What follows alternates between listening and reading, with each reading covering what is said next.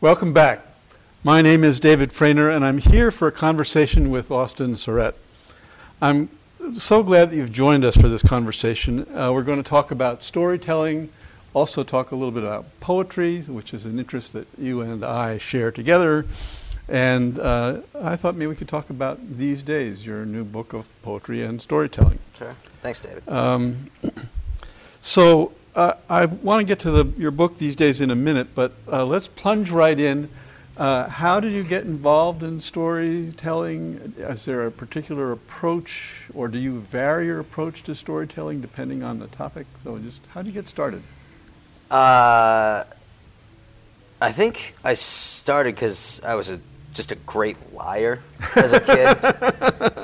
And I don't know, it was one of those things where writing had always really interested me, but instead of being so infatuated with the art of language, I think I like the craft of storytelling a lot more, and just hearing like a good solid beginning, middle, and end.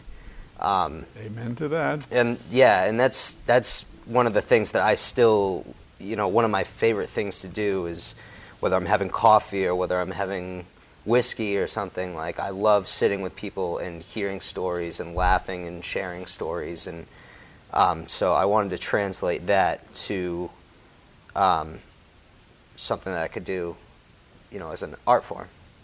Now, how old were you when you started having? Was this as a child or as a young person? Or I wrote a lot as a child, and then really?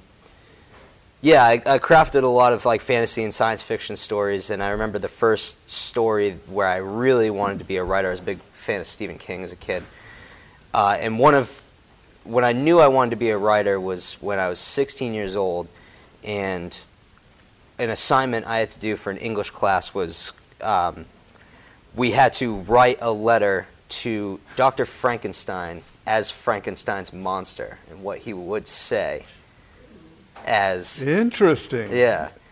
And so everybody, I remembered it was very emotional. Everybody presented these pieces like, why did you create me? And made it very, very melodramatic. And I kind of had a lot of fun going the other way with having a lot of dark humor in it by saying, I appreciate you giving me life. Life is a beautiful thing. However, your life is not a beautiful thing. So when I find you, I'm going to kill you. Love the monster. And I had so much fun, and I ended up making my English teacher laugh, and that was something that was as beautiful as love to me. So that's what I've been trying to do ever since. Now, when you create a story, do you write it out in advance? Do you use a tape recorder? What's your particular approach to building a story? So sometimes I find myself being a writer first and a storyteller second, and the only reason I say that is because I'm just like a bumbling mess when I tell a story, but whenever I write a story down, it's very clean. I can add the jokes in there. I can portray emotion the way that I want to, because I could write 1,000 different ways of saying I love you, but, if I say I love you, then it's just going to come out as something dopey or whatever, So it's nice to be able to articulate it that way, and then, once I have the structure down and once I find the true heart of a story, then I can kind of improvise a little bit and translate it into a way that I would tell it if I was at a bar, as opposed to just reading it out loud in front of a bunch of, English majors or something like that, or like an audience. Now, you're also a poet.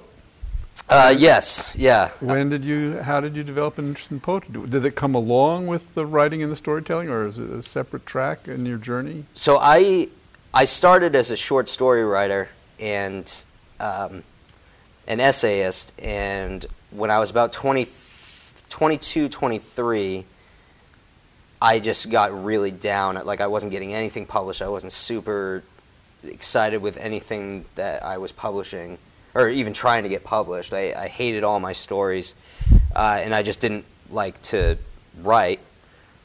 And so I knew I needed something new, so what I decided to do was I started journaling, because I heard that that's how people get out of writer's block and ruts and stuff like that. But I also didn't like journaling either, because at that time the only reason I wrote was to get published, which is a very naive way of going about it. So what I decided to do was I would write poetry, because if I wrote poetry, then at least I would be entering in journal entries, but maybe if I fixed it up someday, I'd be able to publish it. And so when I was 23 years old, I was living in Newmarket by myself in a studio, and that's what I would do on Friday and Saturday nights. You know, all my friends from college had left, so I didn't really have anybody to drink with or anybody to go to brunch with in the next morning or whatever. So what I would do is I would just spend time and reflect by myself and just kind of create these journal entries as poems. Well, thank you very much. Our interview is a little shorter than we had anticipated. We didn't really have a chance to talk to you about your book These Days, which is a combination of poetry and stories both together. Mm-hmm. I assume that's available through your publishing company? Yeah. And can be found on your website, ajsurrett.com, is that right? Yeah, agsurrett.com, yeah. Sorry. Yep. But we very much appreciate your telling a story tonight and joining us for this conversation. Yeah, thank you so much, David. This brings us to the end of our conversation with Austin, and it also brings us to the end of our program. So our thanks go to the PPM TV producers and staff, and to our own True Tales Live crew, Pat Spaulding, Amy Antonucci, Steve Koval, John Lovering, and myself. And thank you to each of our tellers, and thank you to our audience. As I often say on this show, and I think it bears repeating, storytelling creates community and helps to build it, but it takes a village of storytelling listeners for the magic of storytelling to happen. It takes you, and we're so appreciative of that. The holidays are coming up, and as Amy mentioned, we're going on hiatus in December. Our next show is in 2019, which is a hard date for me to grok. It'll be on Tuesday, January 29th, and our theme, as Amy mentioned, is Birth and Beginnings. The first Tuesday of January is New Year's Day, so our storytelling workshop will be on the 8th from 7:30 to 9. If you have a story to tell or you have one you're thinking about, we encourage you to attend a workshop. They are great.